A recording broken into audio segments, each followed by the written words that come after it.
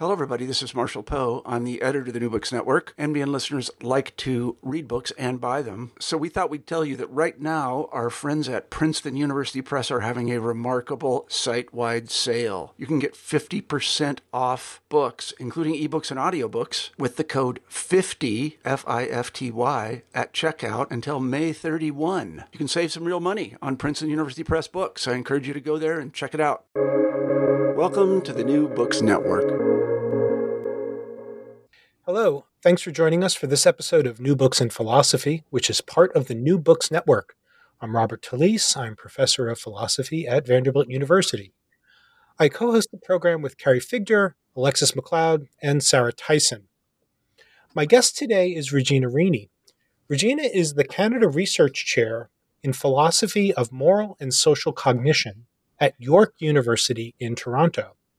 Her research focuses on moral and political philosophy, broadly construed to encompass moral psychology, applied ethics, social philosophy, and political epistemology. Her new book has just been published with Routledge.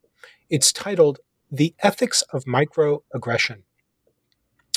Seemingly fleeting and barely legible insults, slights, and diminutions might seem morally insignificant. They're byproducts of ordinary thoughtlessness and insensitivity. Moreover, insofar as they inflict harm at all, the harm seems pretty minuscule. Hurt feelings, disappointment, annoyance, momentary frustration, and the like. Aren't such things as insults and put-downs in the eye of the beholder anyway? Surely, for the moral philosopher, there are bigger fish to fry. In The Ethics of Microaggression, Regina Rini takes seriously this kind of skeptical stance towards the phenomena of microaggression. Indeed, she finds that a common understanding of microaggression is vulnerable to skeptical challenges. However, she then develops and defends an alternative conception of microaggression, one that preserves the experiences of those who suffer it while quelling skeptical objections. Along the way, she also proposes strategies for morally dealing with microaggressors. Now, as usual, there's a lot to talk about, but why don't we begin as we typically do with the guest? Hi, Regina. Hi, Bob. Thanks so much for having me on. Well, thank you for joining us. Why don't you tell us a little bit about yourself? Sure. So I teach at York University in Toronto, where I've been for a few years. Before that, I lived in New York City for about 10 years and various other places along the way, but I'm originally from Detroit. I mention all that since sometimes the national context matters. So I'm writing for a British publisher while I live and work in Canada, but my own background is American. So in case anybody's wondering what the various cultural things are, I'm trying to deal with all three. So I'm like you said, I'm a moral philosopher, and I got into this project because it was not something I'd been researching for a long time. Rather, the broad category I'm interested in has to do with moral disagreement and competing values. And so I came across a lot of these debates online about microaggression that, at least to me initially, seemed like somebody was misunderstanding how morality works or how moral blame works. And so initially it looked to me like something was amiss. And it took a while, it took a couple of years of me looking into the background to realize, well, this is being misdescribed and misanalyzed, but there is something really important here. So like you said in your intro, my motivation for getting into this project was trying to think, what can I do with philosophical tools, with the way moral philosophers think, to help us think more clearly about what had become a really contentious debate. Fabulous. And would you say, and we're getting, we'll talk a little bit about this when we get to the book, but which ends, or at least one of the latter chapters is about social media. And I know that is also a site of philosophical concern for you. Did some of your own social media, if you don't mind me asking, some of your observations about social media play a role in getting you interested in the topic? Absolutely. And not just observations about, but actually the medium itself. So that the weird part about this was that I initially on Facebook, started writing Facebook posts saying, there's this contentious social debate about this word or this whatever, and I want to think hard about what people on both sides of this are trying to say, and et cetera, et cetera, et cetera. And then I would argue with Facebook friends, a lot of them other academic philosophers. And this book actually came out of a lot of those conversations about 5-7 years ago, where I was trying to figure out what's going on with these complicated debates. So it was me commenting about Facebook and Twitter fights in a way that was meant to be not so much a fight, but an analysis. And then that gradually built up into a research program. Well, that sounds very interesting. And an interesting way to take up a philosophical project. And yours is not the first book I know that started as a conversation on social media. So is it okay to turn to the book? Sure, yeah. So I want to ask sort of a background kind of question to get us started, because I'm guessing that I'm not the only one who was largely unaware of the history of the concept of microaggression. Now, I had the vague idea that the term and the corresponding concept had originated in, the work of some psychological research. But I guess I was under the impression that it had been coined fairly recently, maybe not as recently as it entered the sort of popular vernacular, but I hadn't realized that this has been a concept within the sort of conceptual inventory of psychologists and others for decades and decades. So why don't we begin there? Can you tell us a little bit about the history of the concept? Sure. Yeah, I also initially had the same thought you did. I probably only heard this term for the first time around maybe 2012, 2013. There was a blog called Oberlin Microaggressions about Oberlin, and it was mostly by anonymous posts by students at Oberlin writing about microaggressions they observed, and that got media attention. Around that time, people started hearing about it. But the term actually goes back quite a ways.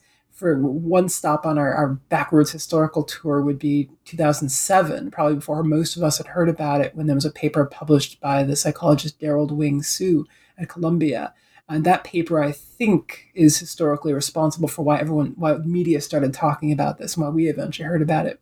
But in fact, the term goes back much, much further. The term is actually now 50 years old. 50 years ago this year, it was coined by Chester Pierce, who was a professor at Harvard, who's a professor of medicine and education. And he was an expert on stress. So he did a lot of research on how people respond to stressful situations. He actually went to Antarctica, I think it was with the US military, and studied how people on bases in harsh environments handled the stressful environment in the 1950s. And the way he coined this term was his own experience as a Black professor at Harvard in the 1960s.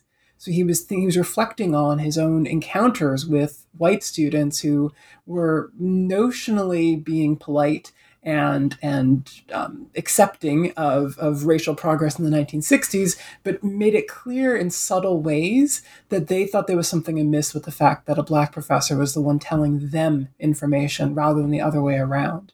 And so, reflecting on those experiences, he began to formulate a theory. And so he published a paper in 1970 that gave us the term microaggression. Now, there's an interesting sidelight here about where he got the term from and this idea of aggression, which has to do with football. Should I go into that? Yeah, that would be great. That was a really interesting sort of feature of the genesis of the thinking here.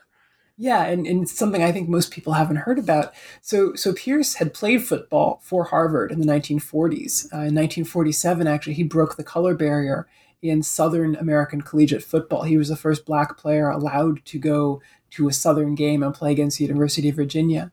And so 20 years later, when he was now a professor at Harvard and he wanted to study aggression, he signed up to be an assistant coach, which is not something that many professors do these days, go and be a coach with the football team, but apparently you could do that at Harvard in the 60s. And so he wrote about how what he observed there was the following. Effective aggression on the football field doesn't look like what you think it does. I mean, it might look violent, but he said that effective aggression is actually subtle and slow and spread out in a way that individual players can't see what they're doing. So the thought is something like this: if the coach wants to teach their players how to be good aggressors over time, they drill them in lots of little small practical maneuvers, different ways of positioning yourself or moving around the ball of the other team that sets the other team off edge, so that the players themselves may not even understand the big picture, what it is they're doing, but over time they're aggressing against the other team to push the other team back, to set the other team off balance, to get an advantage. And so his theory was that, much like on the football field, where only the coach has the whole big picture and the individual players don't, it might be true that in society, individual people don't see the thing they're part of. Now, there's no coach, there's no person behind the sidelines calling the shots in society, but it might be that over time we build up social structures that make us that we start repeating these small patterns of setting the other side off balance so that we gain an advantage. And that was his theory of racial microaggression. He thought that little tiny actions of just subtly calling somebody out, maybe suggesting they don't quite know what they're doing. The example he gives is how his white students would stay after class and tell him, a tenured professor, that he should probably rearrange the chairs a bit differently in the room.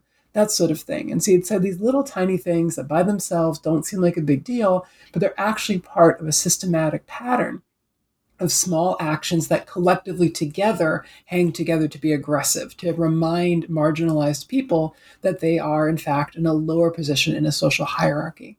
So that's the idea. A really unusual genesis, but it came from his experience playing football and then observing a really effective coach teaching a team how to be aggressive without knowing what they're doing. Yeah, I mean, in a world of academics today, where it would be unthinkable for somebody to be a professor and also part of the coaching operation of a team. Maybe there are all kinds of opportunities for intellectual work that we're missing out on because we stick in our offices and our libraries. So you mentioned early in the book something I think is important. And I should say that, a week or so ago when I, on my Twitter feed, said, oh, I'm really enjoying Regina Rini's book on microaggression, which is, just part of the course of sort of what I do when I'm, getting ready to interview someone for this program, sort of put a photo of myself with the book. And I don't know if you noticed, but there were lots of, more than usual sort of replies to that email. Saying things like, this is a dummy phenomenon because it's all subjective, and what a thing to write a book about. So that was interesting. So I think it's important to mention that as you reveal early in the book, you began writing as a kind of microaggression skeptic, or maybe an agnostic or something, I found one of the really refreshing that you take very seriously a range of sort of skeptical objections and skeptical postures towards the phenomena. So maybe one way to do this, can you just lay out in a preliminary way what microaggression skepticism is? Sure. Yeah, and I'm glad you raised the point because a lot of people just hear this term and they sort of stop listening. There's a bit of an irony to it. A lot of people who do that say that they are critical thinkers or rationalists, but when they hear the term microaggression, they just sort of tune out and they stop critically thinking, which is frustrating because like you said, I came into this being somewhat skeptical myself. And then I discovered that once I started thinking about it very carefully, I realized that the situation was more complicated than it initially seemed to me. So let me distinguish a couple of ways you could be a skeptic here. One, you could be like a hardcore absolute skeptic about it and say, oh, there's no such thing as marginalization or oppression. There's no such thing as people of color or women or LGBT people or disabled people being mistreated. Everything's fine these days. And so since there's no such thing as oppression, there can't be microaggression either. There can't be these small examples of oppressive mistreatment. I don't think most people believe that. I think very few people believe that. But especially on social media, sometimes you do encounter people who have that attitude. The much more common one, and the one that was closer to my own form of skepticism, was, of course, there's oppression. Of course, there are some cases of small scale, micro forms of oppressive treatment, but the ones we usually see popping up on social media posts, for example, tend to be cases where it looks like somebody overreacted. There was just this one tiny thing that the person who did it probably didn't quite realize what they were doing. They didn't even understand what the word meant, or they did it by accident, and then 30,000 people piled on them on social media to tell them they're terrible, et cetera, et cetera. And so that this lesser form of skepticism is the kind that says, I mean, come on, these things aren't great, but they're not like, it's not that big a deal. It's that kind of skepticism. Sure, oppression's real. Sure, it must happen sometimes, but it's not that big a deal. And that was closer to the form of skepticism I started from. I wouldn't have put it that way, but I did worry that some people were overreacting. And then the question for me then was, once I dug into it, was it really still true that that was the right way to understand it? This really was an overreaction, or was it that I was missing a part of the picture? And a big part of the book is to show that once we understand the context, microaggressions are playing a role in this, like Chester Pierce said, this systemic pattern destabilizing marginalized people, and that is a big deal. So even if the one individual incident is not the sort of thing that is best handled by 30,000 people piling on you on Twitter, it still is something we can't just dismiss or ignore because we haven't figured out how to solve the problem yet. So that's kind of the framing here. Is I started from, I initially thought people were sometimes overreacting to this, and then it was a question of understanding why that overreaction. In one sense, yes, it's an overreaction to pile on Twitter. In another sense, it's an underreaction to treat it as just a one-off personal fight on Twitter, when in fact there's these deeper systemic problems that we're not addressing by having fights on Twitter. Right. And can I get you to just say a little bit more about what you in the book called the sort of the issue about subjectivity? Because again, as a person who's sort of on the periphery of at least the philosophical and conceptual issues here, less so since I've read your book, by the way.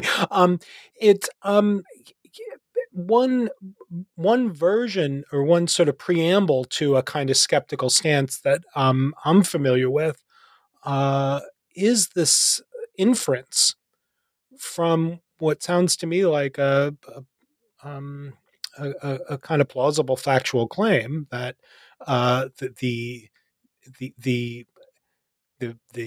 product of microaggressive acts is something subjective, in that it resides in the subject, to this conclusion that therefore the phenomena aren't real, and can be dismissed, which strikes me as a very unpromising inference in all kinds of ways. Insults are real, right? They're subjective. So, can you tell us a little bit about that sort of version of the skeptical stance that starts with some claim about the lack of objectivity about the phenomena? Yeah, right. I think that's a really good place to start because, of course, these are situations that are often contentious. People disagree in their perception of what's happened in the particular situation. And so, like you said, it is a dubious inference to go too quickly from subjectivity to there is nothing there. Let me quickly mention that. Let me quickly diffuse that thought, and then I'll say a bit more about about why subjectivity is a worry. So we can't just assume that just because something's subjective, there's no there. Think about experiences of temperature. Like suppose you work in an office. This is not during COVID times. You're in an open plan office, and some people are cold and some people aren't, because people have different bodies and people react differently to different ambient temperatures. It's not very helpful to say, oh, well, clearly experiences of temperatures are subjective, therefore there's no such thing as being cold. That seems like a mistake. So even as I think we do need to agree there is a subjective element to what's going on in microaggression, that by itself shouldn't cause us to immediately say, oh, subjective, therefore not real. But the reason why subjectivity matters here in a way that it doesn't matter in the temperature case, at least not as much, is that these things we're talking about, racism, sexism, homophobia, etc., these things are socially volatile. People don't want to be accused or perceive that they're being accused of being a bigot. And if we understand microaggression talk as being a contest about who gets to count as bigoted or prejudiced, then subjectivity really gets tricky because people don't want to be accused of this terrible thing on the basis of a subjective perception that they can't challenge. And so I think that's what's driving a lot of the debate. The problem is that it's been misdiagnosed as a scientific debate or a debate about the concept, about trying to work out this notion of subjectivity. What we're actually trying to argue about is that political and philosophical question, the ethical question of what to do about the fact that people are inadvertently committing small acts of oppression. Right, great. So that makes a nice segue into what I suspect is a view about what microaggression is that I suspect is pretty close to the idiomatic conception, if the folk conception, if we can speak in these terms, of microaggression. This what you call the motivational account, and you're clear that it's clear that you think that the motivational account is vulnerable to certain of, not all, but certain of the skeptical concerns about the phenomena. So could you lay out that the motivational account and then say something about why some of the skeptical concerns about the phenomena, Überhaupt as such, might, hit their targets with respect to the motivational version of the phenomenon? Yeah. So basically what we're talking about now is we're trying to define what a microaggression is.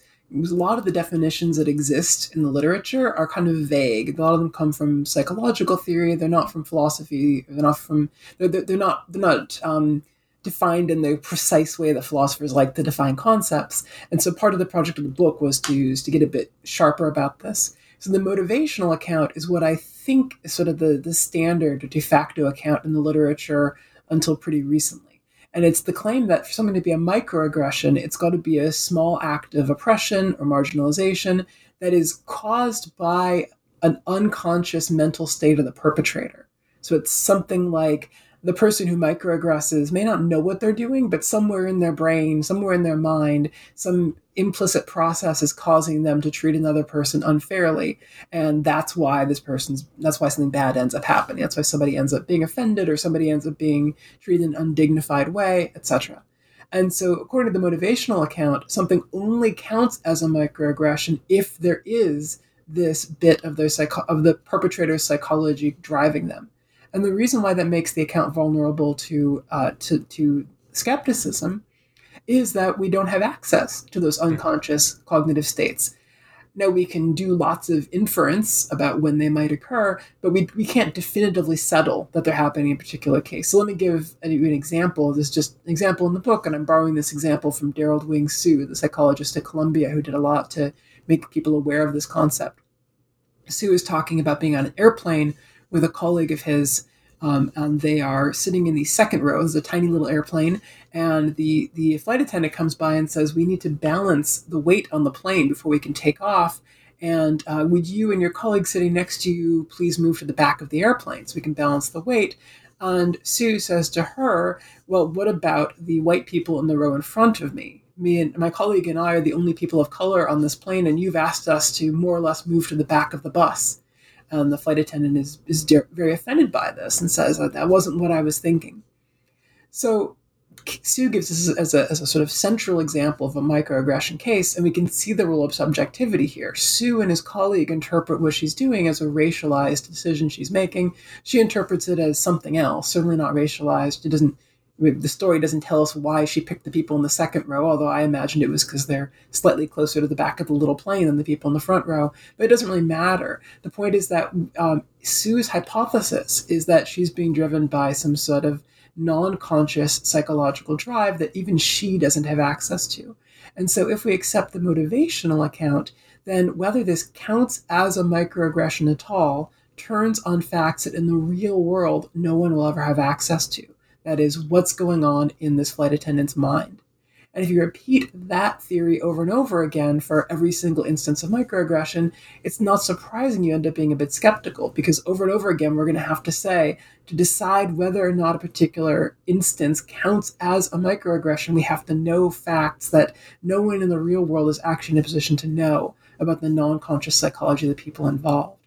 So first part of the book for me is about laying that out clearly and suggesting we need to move away from this account. We need to move away from assuming that there has to be this non-conscious prejudiced cognition in order for something to count as a microaggression, because that's what makes the account vulnerable to this sort of skepticism. Excellent. And do you think that one of the this isn't sort of argued explicitly in the book, but it got me thinking, sort of, if we accept the motivational account of microaggression, then it looks as if there's this morally troubling, it seems to me, maneuver that's available to people who want to defend themselves against the charge that they have microaggressed, or third parties who are skeptical about the phenomena, which is that because now if we're assuming the motivational account, when somebody points to something and calls it a microaggression, that's an ascription of some sort of psychological state of the alleged perpetrator. It seems like it always just makes possible the rejoinder, well, couldn't it have been this other motive? Couldn't this other drive or this other psychological state have been behind it? Why, haven't eliminated all the possible sort of psychological mechanisms that explain that behavior? And so bad on you, because you now have gone and given the morally, you've attributed something morally problematic to another person before you eliminated all of the innocent explanations. Does that seem right? Yeah, exactly. And this is what happens a lot. So another problem with the motivational account is that it leads to exactly that happening, which means that when marginalized people try to report on a microaggression happening to them, and by report, I mean just tell a friend that it happened. The friend might say something like, well, are you sure it couldn't have been this other thing? Shouldn't we think best of people? Shouldn't we hold off on assuming that they have sexist or racist motivations unless there's no other possible explanation? And of course, that is the right thing to do if what we're trying to do is, put in jail all the racist and sexist. Obviously, then we need to look for every possible explanation. But the point of talking about microaggressions is not to put anyone in jail. It's not to punish anyone ever. It's rather to acknowledge the reality that a marginalized person has experienced something that seems to them like it might be connected to their status as a marginalized person, without necessarily drawing final for all time conclusions about what motivated the person who did it. And so the thought here is that it's bad for everybody involved if every time we talk about microaggression, we just get into a fight about what's going on in the non-conscious mind of the alleged perpetrator. It's bad for the perpetrator because they get defensive. It's also bad for the person noting the microaggression because they probably won't be believed, or they'll be forced to endlessly look for alternative explanations and basically dismiss their own experience. And so I think that there's psychological, philosophical, and moral reasons to think the motivational account's been misleading us. Good. And that again makes a nice segue into your alternative sort of account, which you think doesn't have this sort of aspect of inviting an extra burdening of the people who claim to be the targets of microaggression, and also doesn't involve the interpretation of the psychology of the aggressors. So you call this the ambiguous experience account. Can you lay that out for us? Sure. Yeah, so the idea here is to shift our focus from the perpetrator, the person who does a microaggression and whatever's going on in their unconscious mind, to the experience of the target, the person who says, I've just been microaggressed, or feels they've just been microaggressed. And the idea here is to make their experience the sole criteria of whether a microaggression has happened. Now, let me be really clear about what that means, because people tend to misinterpret that if you say it too vaguely. My thought here is something like this. For an event to be a microaggression, it needs to be the case that a marginalized person, a person who's a target of an oppressive category, thinks that they have just experienced something that possibly, but not certainly, is tied to their status as a member of a marginalized group. So, in other words, something just happened to me. It seems to me like it probably had something to do with some form of oppression. I'm not certain though, and that's it. That's what counts as a microaggression.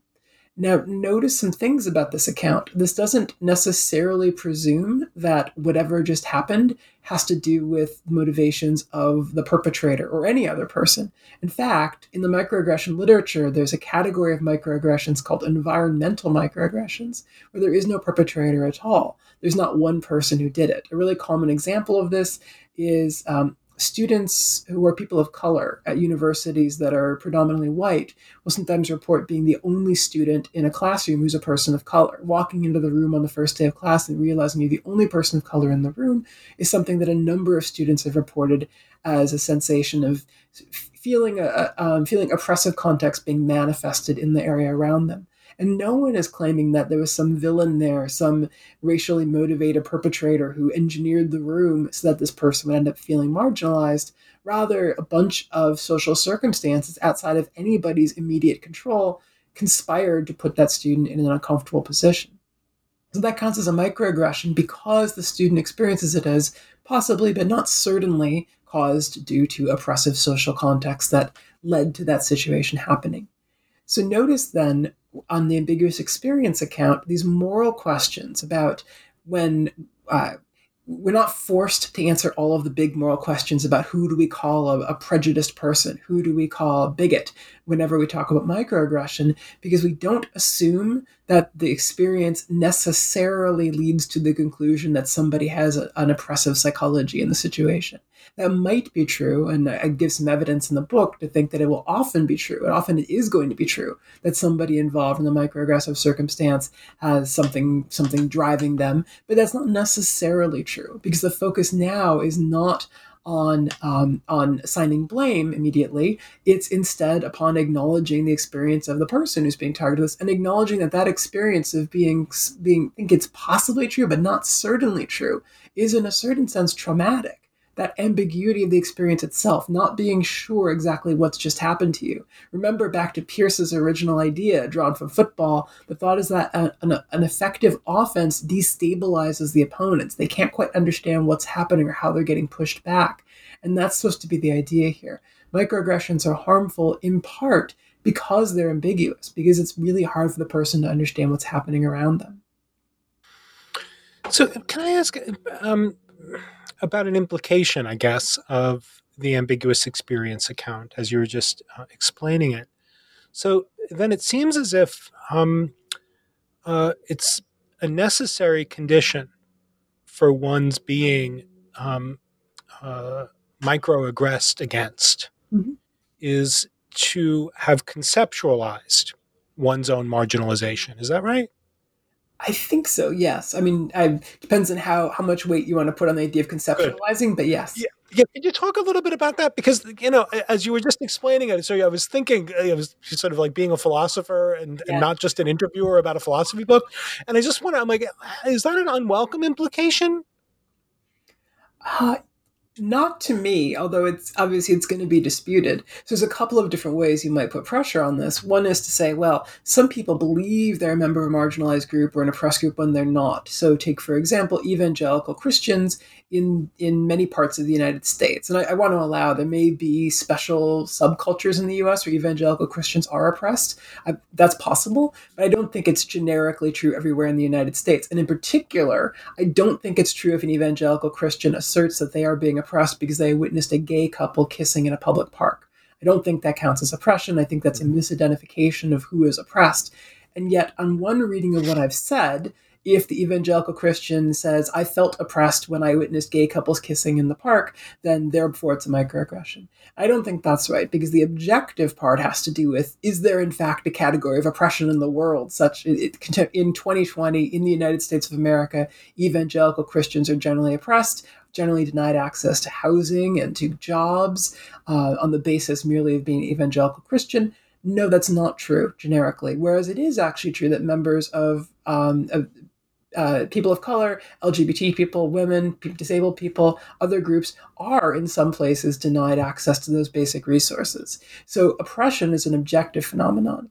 the subjectivity part comes in whether the particular case counts as an instance of that objective oppressive phenomenon. So that's one way I want to head off a misunderstanding. I'm not saying that it's up to everybody to decide whenever they think they're microaggressed. It has to be true that you actually are a member of a genuinely oppressed category. However, what is down to your perception is the particular circumstance, whether or not that general category is being invoked.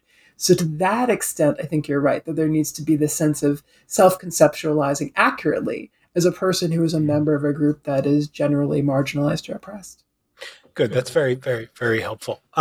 So let's pick up on the issue about blame and agency, and for philosophers, particularly listening, there's a couple of chapters that address all kinds of familiar sort of philosophical wrinkles about moral luck and control and these sorts of things. But let me ask sort of the very broad kind of question, because the ambiguous experience account, insofar as it pulls the phenomena away from sort of ascriptions of problematic psychological tendencies and dispositions on behalf of or on the part of the aggressors, raises all kinds of interesting questions then about blame and blameworthiness and agency. And so maybe some way to get into these is to sort of contrast the ambiguous experience account with this other account, namely the structural account. Mm-hmm. Yeah, so I take the structural account to be another alternative to that motivational account I rejected at the beginning, and one I'm more sympathetic to, but I'm also going to reject it as well. So let me explain the structural account. The idea is that for somebody to count as a microaggression, it needs to be causally linked to a bigger social structure of repeatedly reasserting hierarchy. So small acts that put people in their place, remind them of their place, and that set up a kind of plausible deniability so that if people who are being put in their place reject it, they will not be believed and they'll be further marginalized. And you can see some common connections to the view I've articulated. It's fairly close to the ambiguous experience account, but the focus here is not on the experience of the individual. It's basically a big metaphysical claim about social structure. So notice that on the structural account, for something to count as a microaggression, it must be true that there is this structural embedding. The perception of the person involved doesn't matter. And what that means is if a person says, I didn't perceive any oppression there. I'm a member of a marginalized group, but I did not perceive any oppression in this circumstance. They could be wrong about that. It could actually be a microaggression, even though they themselves say it's not. Because on the structural account, what makes it the case that it counts as a microaggression is a structural feature of the social world, nothing really about their personal experience. And this is where I tend to resist the structural account, because I think it's really important when dealing with experiences of marginalization to generally defer to people's own judgments. And I've found that a lot of times, here's a quick example to help us see it.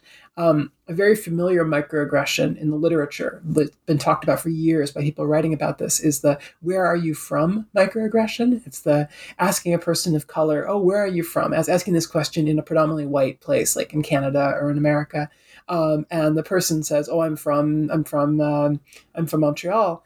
The questioner says, "Yeah, but where are you really from?" And the implication being, if you're not white, you must be from somewhere else. Where's your family from? Okay, so this is a standard microaggression in the literature. However, when I've presented that example at talks sometimes, particularly for public audiences, I remember particularly at the Brooklyn Public Library, I've had people of color in the audience raise their hand and say, "Yeah, I get that question. I love that question. It gives me a chance to talk about my family history." There's nothing wrong with that question. In fact, I don't want you discouraging people from asking me that question, because it gives me a chance to talk about something I'm interested in. And the first couple of times I got that pushback, I was really like, well, how am I, speaking not as a person of color, going to be stepping in and telling people of color that they're just wrong, that this has to count as a microaggression and a topic of moral concern, because structurally patterns like that tend to typically involve these destabilizing or mistreating ways, even though their personal experience doesn't reflect that to them. And so it's for that reason that I'm hesitant to fully lean into this structural account, even though parts of it definitely play a role in my theory. So basically that was a long-winded explanation, but a way of kind of marking out what I take to be the boundaries on what we want to say here. I don't want to deny people's experiences of whether or not they feel they've been mistreated, because doing so can be talking over them. But I also don't want to make this all about matters of non-conscious psychology that we can't get access to. And so the compromise position is this idea of deferring to their experience. And like you said, then that leads on to these really tricky questions about how to decide whether or not to blame people. Because we saw before with the with the motivational account of microaggression, that it's really tricky to blame people for prejudice when that prejudice, I'm using scare quotes here, is in their non-conscious psychology and they don't know about it. We have really traditional problems in philosophical theory thinking about whether or not people can be held blameworthy for things they don't have control over. So if some bit of their non-conscious psychology is driving them to do something and they don't know they're doing it, it seems a bit unfair to blame them for that. Similarly, if, according to the structural account, what they're doing is just a local manifestation of a big structural project that they don't actually have control over, it's Pierce's image of the football team pushing people around the field and causing them to do whatever, then they don't have the individual doesn't even know what they're doing in that social structure. Again, it doesn't seem really fair to blame them for that, or to blame them for the cumulative effects of lots of other players on the field, as it were, moving in their own independent ways. And so no matter what way we're looking at this, there are traditional philosophical problems with assigning full-scale blame, saying you've done wrong and you deserve to be blamed for it.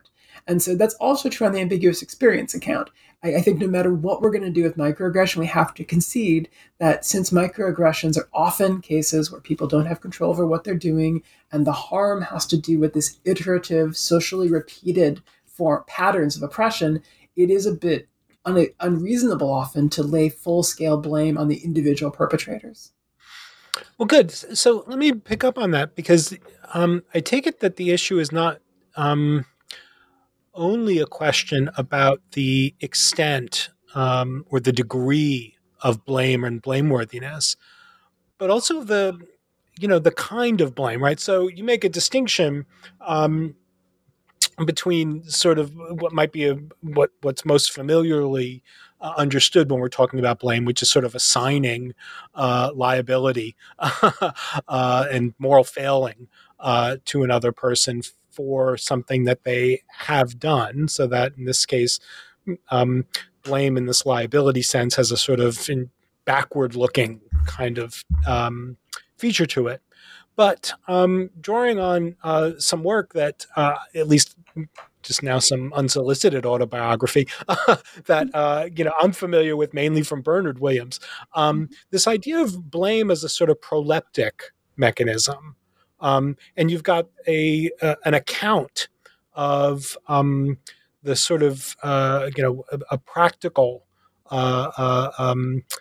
conception of what can be done given all the ambiguity about agency and blameworthiness in the traditional sense of that latter term. What can be done about microaggression, which is this wielding of blame in a way that you say is proleptic and therefore needs to be skillful. Can you fill in the details there? Sure, of course, yeah. So we're into the second half of the book now, and Right. and I just to sort of set up the stakes for people. I halfway through the book, at the end of the fourth chapter, I say something like, "Well, provisionally, we should conclude some of the following." Microaggressions are real in an important sense. Oppression is real. This is a real social problem that needs to be fixed. However, in most cases, the people who are perpetrating microaggressions don't deserve blame, at least not in any traditional philosophical sense. Like you just said, it doesn't really make sense to assign blame for the individual mistakes to them. So what do we do? And I take off from there, borrowing an idea from the philosopher Cheshire Calhoun. One of her fantastic papers, this is just my favorite papers in all philosophy, is called Responsibility and Reproach. It's from a bit over 30 years ago. And in that paper, she's talking about sexist attitudes in the 1980s, that the historical context is even more sexist than it is now, right? Even more open sexism in the workplace. And she's writing about people who she calls the old-fashioned man, a man who, say, was brought up in the 40s or the 1950s with some implicitly sexist attitudes. If you call him out on it, he'll say, yeah, maybe I shouldn't treat women in quite that way, but what am I going to do? I was raised that way. And she says, actually, strictly speaking, he might be right. It might be that he can't really control his own history in such a way that would make him less likely to do those, at least not easily. It's not like he's doing it on purpose. However, this is the key point, she says, if we don't blame people who technically have an excuse, then they won't change. Unless we bring out some sort of moral censure, some form of moral reaction, then people aren't going to stop engaging in the unreflective patterns that have been leading them to behave this way all in the past. And so the striking claim of that paper, the thing that makes it a favorite paper of mine, is that Calhoun is saying stuff that seems like it can't both be right, which is these people don't deserve to be blamed, but we got to blame them anyway. And I think certain social systems, there's something right about that. And so the way I hook this up is borrowing this term you noted from Bernard Williams, proleptic blame. So let me just introduce that quickly and then put it all together for everybody. So Great. Williams is talking about, this is people might be familiar, this endless debate between Williams and others about internalism, about moral reasons. I won't go into the whole debate here, but Williams is basically trying to explain how could we use moral reasoning with somebody who doesn't even accept the basic motivations of the moral belief we hold. So if somebody is like, just doesn't care about the thing we're telling them is morally wrong, what's even the point of telling them that it's morally wrong? Or why should I bother telling somebody don't do that if they don't even feel like they care about the thing I'm telling them is a bad thing to do? And Williams, kind of on the side, it's kind of a tangent for him as he's having this fight about the nature of moral reasons. He says, well, sometimes we engage in proleptic blame, which is where we blame somebody for doing something, and they, at least initially, aren't going to see even any merit in our blaming them because they don't think it's wrong at all. However, it's proleptic in the sense that we're communicating to them that our moral esteem towards them is in some way contingent on their coming to appreciate the value of the thing we're pointing out to them. So it's, I am blaming you in the sense that, look, I don't approve of what you're doing morally, and my moral opinion of you would be improved if you were to do better, and it's not going to improve if you don't do better. So even though you might not care about the thing I'm blaming you for failing to do, nevertheless, I hope this will be motivating to you because you care about my moral esteem. So the idea here back in the world of microaggression is to put these thoughts together. People might not deserve full-scale traditional blame, as Calhoun suggests, but if we don't do something, then people aren't going to change. And so the thought here is that we need to develop a form of proleptic blame for responding to microaggression, which is basically saying to people, yep, we can't say for sure that you deserve blame in the full-scale sense, but yeah, what you did is harmful. You're contributing to a harmful pattern that makes people's lives worse, and our moral esteem for you is going to depend upon you doing whatever you can to improve. And whatever you can might be really hard. It might be like retraining your implicit patterns of behavior so you don't unreflectively say stuff. A quick example of this, I was a teenager in the 1990s, and back then people used to use the expression, "that's so gay," as a dismissive. Mm-hmm. Oh, that's so gay. That band is so gay. That TV show, that's so gay. And this obviously is homophobic. It's basically saying being gay is bad. But a lot of people back then would say this phrase unreflectively. And I think a lot of people I know grew up and then thought, oh, goodness, I feel really bad for having said that because I didn't know it at the time. It was the 1990s. My friends weren't out yet. But I had gay friends who probably were hearing me say that and not appreciating it. And I feel bad about it. And now it's like 2004 and I'm trying to be progressive. But I can't quit saying this instinctual, unreflective thing. And so proleptic blame in that situation is about saying, yeah, maybe it's not really your fault that you, as a teenager, you picked up this expression, but if you're not going to work really hard now to make yourself stop doing it, then my moral esteem for you is not going to be forthcoming. And I hope you find that motivating. So that's the idea there. It's kind of a motivational workaround to a philosophical concession that technically blame isn't deserved. Can you, one little sort of getting into the philosophical weeds on this, I think might be helpful. Sure. So could you just explain how the sort of Williams-esque or the sort of Williams thought about the prolepsis or the proleptic function of blame, how that is supposed to be forward-looking, both as you and Williams construe it, forward-looking yet not purely consequentialist, and if we could use a Strawsonian term, purely objective attitude stuff, right? It's not purely seeing people as things to be directed and sort of wound up in particular ways so that they go off in particular directions, that the proleptic aspect is supposed to capture the forward-lookingness without embracing a sort of what we might think of as kind of like a brute consequentialist view. Yeah, it's a really tough line to walk. And I think you're right to recognize the Straussonian framework that's looming in the background here. In the chapter in the book where I lay this out, I spent a lot of time ping-ponging between like brute. I use B.F. Skinner, the behaviorist psychologist, Right. who thinks of moral blame as just an enforcement mechanism, which I think is not the right way of thinking about it. And then more soft ways of thinking about it as a relationship constituting activity. And what I'm trying to do is figure out a middle route. So I think you're right that this is really, really hard to make clear that it's supposed to be simultaneously motivationally efficacious. So it's got causal properties, but also it's not supposed to be purely causal. And the thought there is this idea of moral esteem, or the fact that you care about what I think about you, not just because you're trying to be, in the Skinnerian rat in a maze way, trying to avoid getting shocked by my moral disapprobation or the thought that I might, not invite you to a conference because I'm mad at you, but rather that it just matters to you directly. You are directly motivated by the thought that I think poorly of you.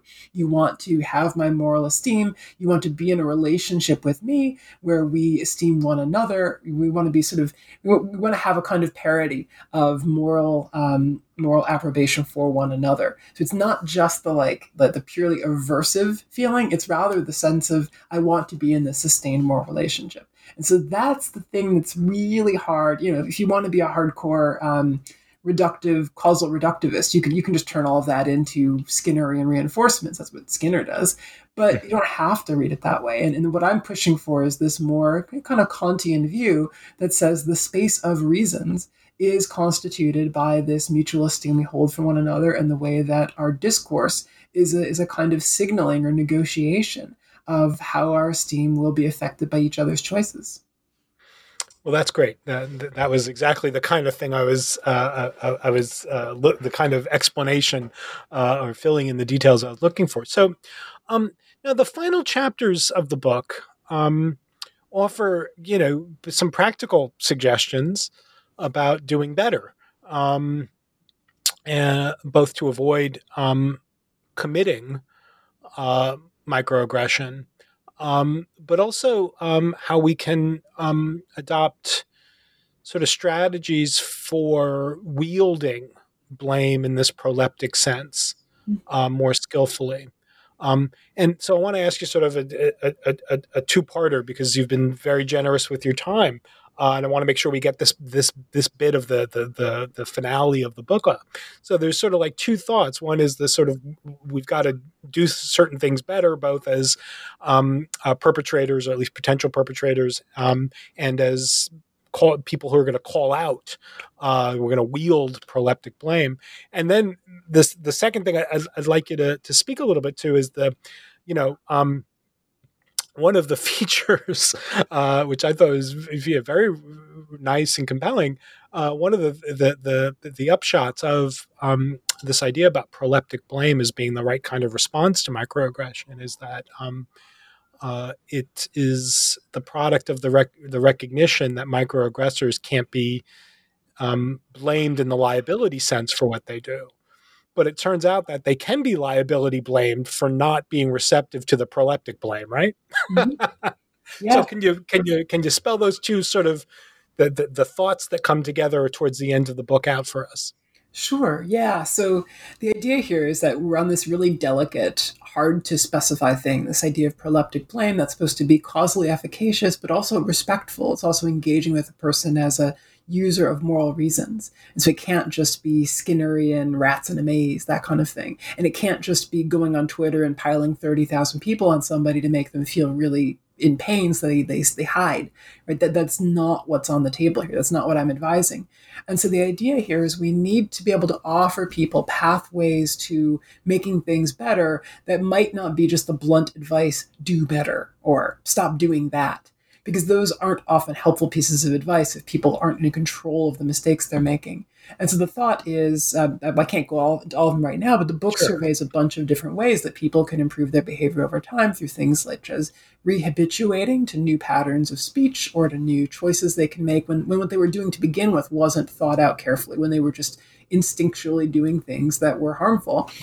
So that's one thing we can do. Another thing we can do is participate in big structural changes, obviously trying to address fundamental problems of oppression, economic injustice, of disordered repressive, I'm sorry, I've got a cat helping me now, disordered and repressive legal systems. We can work to address all of those. So those are ways in which individual people can get control of the structural factors that are driving oppressive mistreatment, even if they can't in the moment control their own individual habitual behaviors. It's a kind of diachronic way of contributing to making things better, even if you are making mistakes in the moment.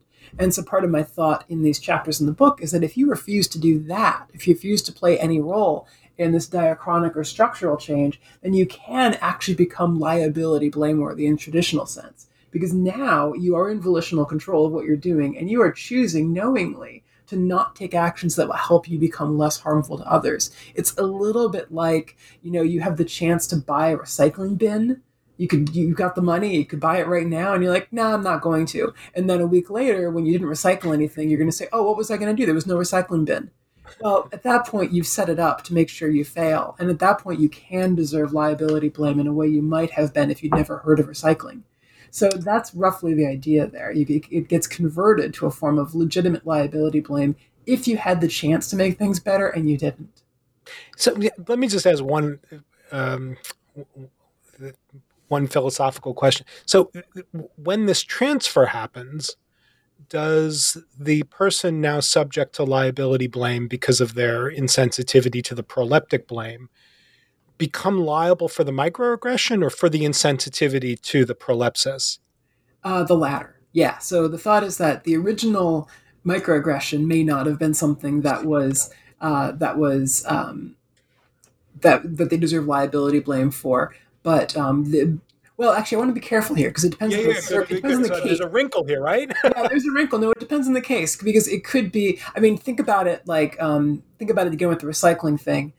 Suppose you'd never heard of recycling, and up until now you've just been throwing out recyclable stuff. And we might say maybe you don't deserve liability blame retrospectively, but now that I've told you about recycling and I've offered you a recycling bin, and you're like, nah, I don't need it. Even though now your future failures to recycle might be unreflective and might not meet the full control condition of blame, from now on, because you had the chance to avoid it, you might be deserving of liability to blame. Now, of course, it depends on the details, et cetera, et cetera. That's not going to be true for every microaggression, but there might be cases where, yeah, look, you had a route available to you where it would have taken a bit of work on your part to prevent you from making the same mistake again. And if through sheer laziness you just didn't bother, then you might become a good target for liability blame in the future. Right. You've got me thinking of philosophical thought. But for now, though, you've been so generous with your time. I'm not going to press you on what I was just thinking. But before we close the interview, this has been a really fantastic book. So it's a cruel question to ask, but what's your next project? Oh goodness!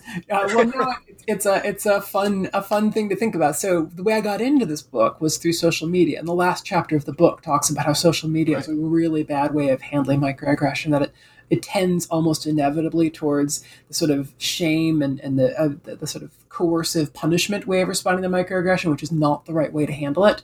And I try to trace how a lot of my original skepticism was because I was worried about what I saw happening on social media. So the next book isn't about microaggression, it's about social media itself. And so I'm writing now about how social media is changing the way we relate to one another, both in epistemic terms and how we use information, we get tricked by fake news, but also how we start to regard each other as enemies and people to fight with rather than as co-participants in shared democratic decision-making. And so the next book, which hopefully will be out in about 2 years, if I'm lucky, is an attempt to identify the warning signs of how we're being changed culturally by our regular use of social media. Well, that sounds fascinating. And in 2 years, who knows what will be different from. I know. Yeah, I know. We'll all be on TikTok, and by then nobody will even be using Facebook. I don't know. Well, that would be a positive development. Regina, I really want to thank you for joining me today on New Books in Philosophy. It's been really, really great to talk about your new book. Well, thank you so much. These are great questions, and I really enjoyed the conversation. I'm glad to hear that. And thank you, listeners, for joining us for this discussion. I'll remind you, we were talking with Regina Rini. Her new book is out with Routledge. It's titled The Ethics of Microaggression. Thanks for listening to New Books in Philosophy, and bye for now.